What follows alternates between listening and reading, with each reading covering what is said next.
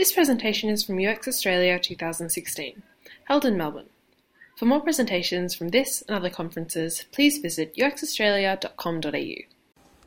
We are animals. Yes, we are a special kind of animals. We can think, we can communicate in different ways, and we have a comprehension of time and history. We can create. We have emotions and passions. And we like to think our decisions are always optimal, made rationally, with reason, evaluating costs and benefit, and always informed by our preferences. That's kind of what traditional economics is based on. But we are animals. They think the kind we call humans. And as such, sometimes we make mistakes because we think, no, we don't think, but we act irrationally. Behavioral economics is the field of economics that studies how psychological, social, cognitive, and emotion factors affect our economic decisions. So a classic example of this is the opt-in and opt-out story about the org donation. Right? This is about 16-year-old. I believe everyone is familiar with that. So it all depends how you frame your question. Assume that you are filling a form and to get your driver's license. And at the bottom of the form, you have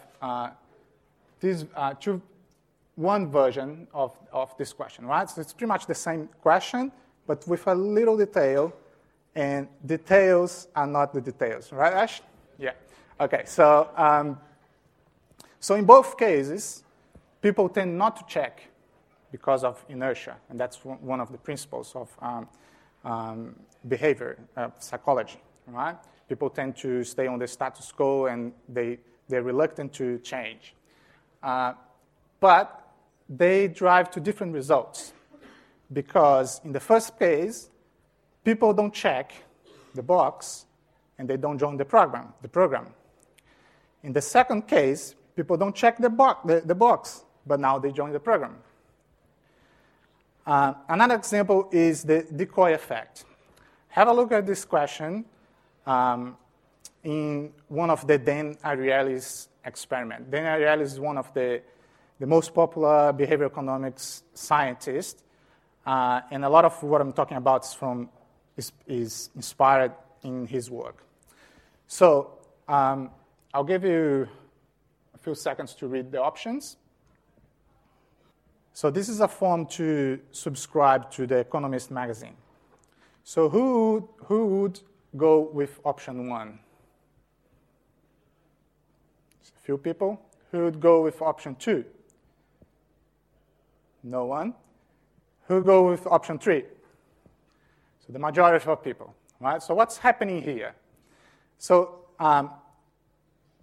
why people didn't choose option 2, and why the majority went with option 3, right?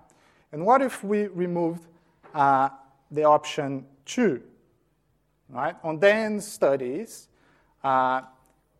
the result was that 83% of people preferred the option 1 in this case when they asked, when they had these two only options. So this is called the decoy effect. Right? The formula is very simple. When presented with two options, if we introduce a third option, which is a little bit less attractive of one of the options, in this case, B minus, this is the decoy. People tend to choose B. Why? Because it's easier for us to decide when we have something to compare to. Right? In this case, we kind of asymmetrically putting the comparison in one side. So this is a great tool to manipulate, to use to help users deciding and therefore increasing conversion. Now think about the decoy effect next time you present your project to stakeholders or your clients. Maybe you can give them 3 options. And this can be a great way to help them to decide which way to go, right? But remember to use it for good, not evil. So making decisions is very hard. Take the UX Australia example, right? Really something that we all live in. I bet everyone here had at least one time a hard time to decide which talk to, because they are concurrent times. They happen at the same time. And this is something that we can't just play rock, paper, and scissors to decide. So why this is hard? Because there is an opportunity cost when we decide which talk we're going. Because we know that we are missing the other talk the moment we decide to go into one talk, on the talk we chose. So the fact that the other talk is being recorded doesn't eliminate the feeling, this awful feeling. And that's because of time discounting, which is another principle I'm not going to explain in this 10-minute talk. And thanks for choosing us, by the way. So choice overload. That's another old example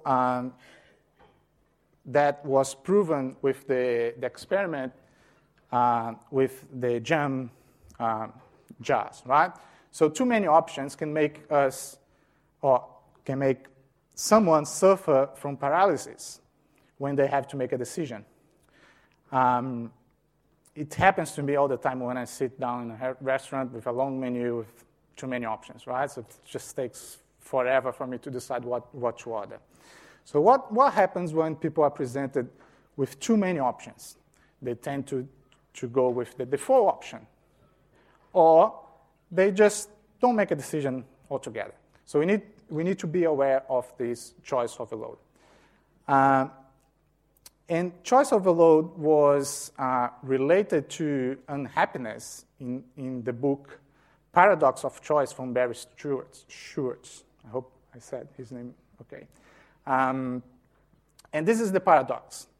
Having choices is good because it gives us freedom to choose, but at the same time can make us unhappy, just like the case of the UX Australia.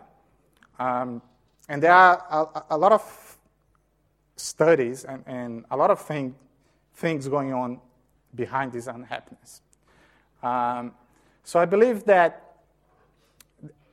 that's why the products that offer too much personalization options for the user tend to fail, because we really don't care about personalization. Yeah, personalization is good, but it's hard to make decisions, right? So I don't know if you guys remember iGoogle, which was the product from Google to personalization, to personalize the Google homepage.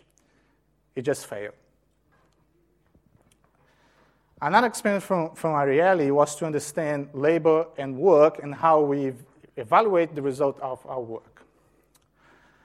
The experiment was about asking people to build origami figures with following some instructions. And after they built that, they were asked how much that figure was, what was the value of it. And then he compared with the value given from an external observer.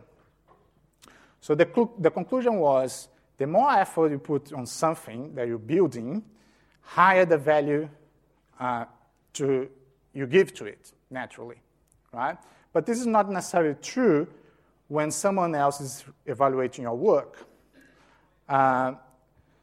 So in this case, the builders gave 5% more value than what the external observers did.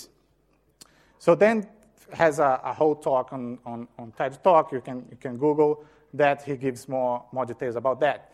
He calls it the IKEA effect because the same feeling happens when we assemble a piece of furniture. So we have a relationship with that, and we start to loving that because you put some effort on that.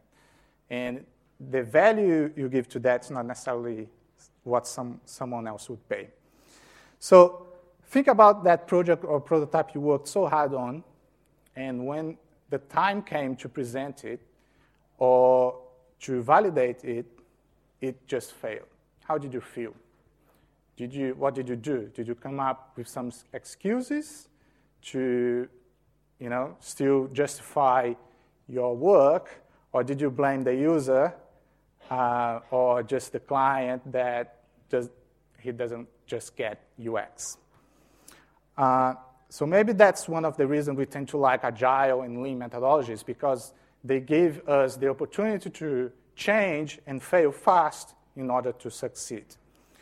So the question we need to ask ourselves is how much we want to put in a project compared to what's the risk of failing.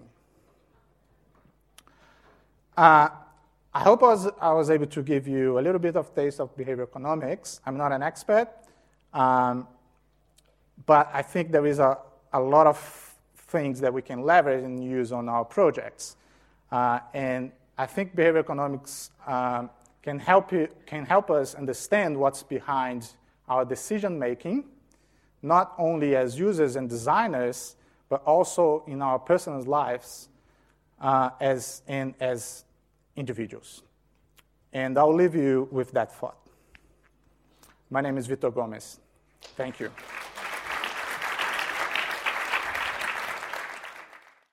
We hope you enjoyed this presentation from UX Australia 2016. For more presentations from this and other conferences, please visit uxaustralia.com.au.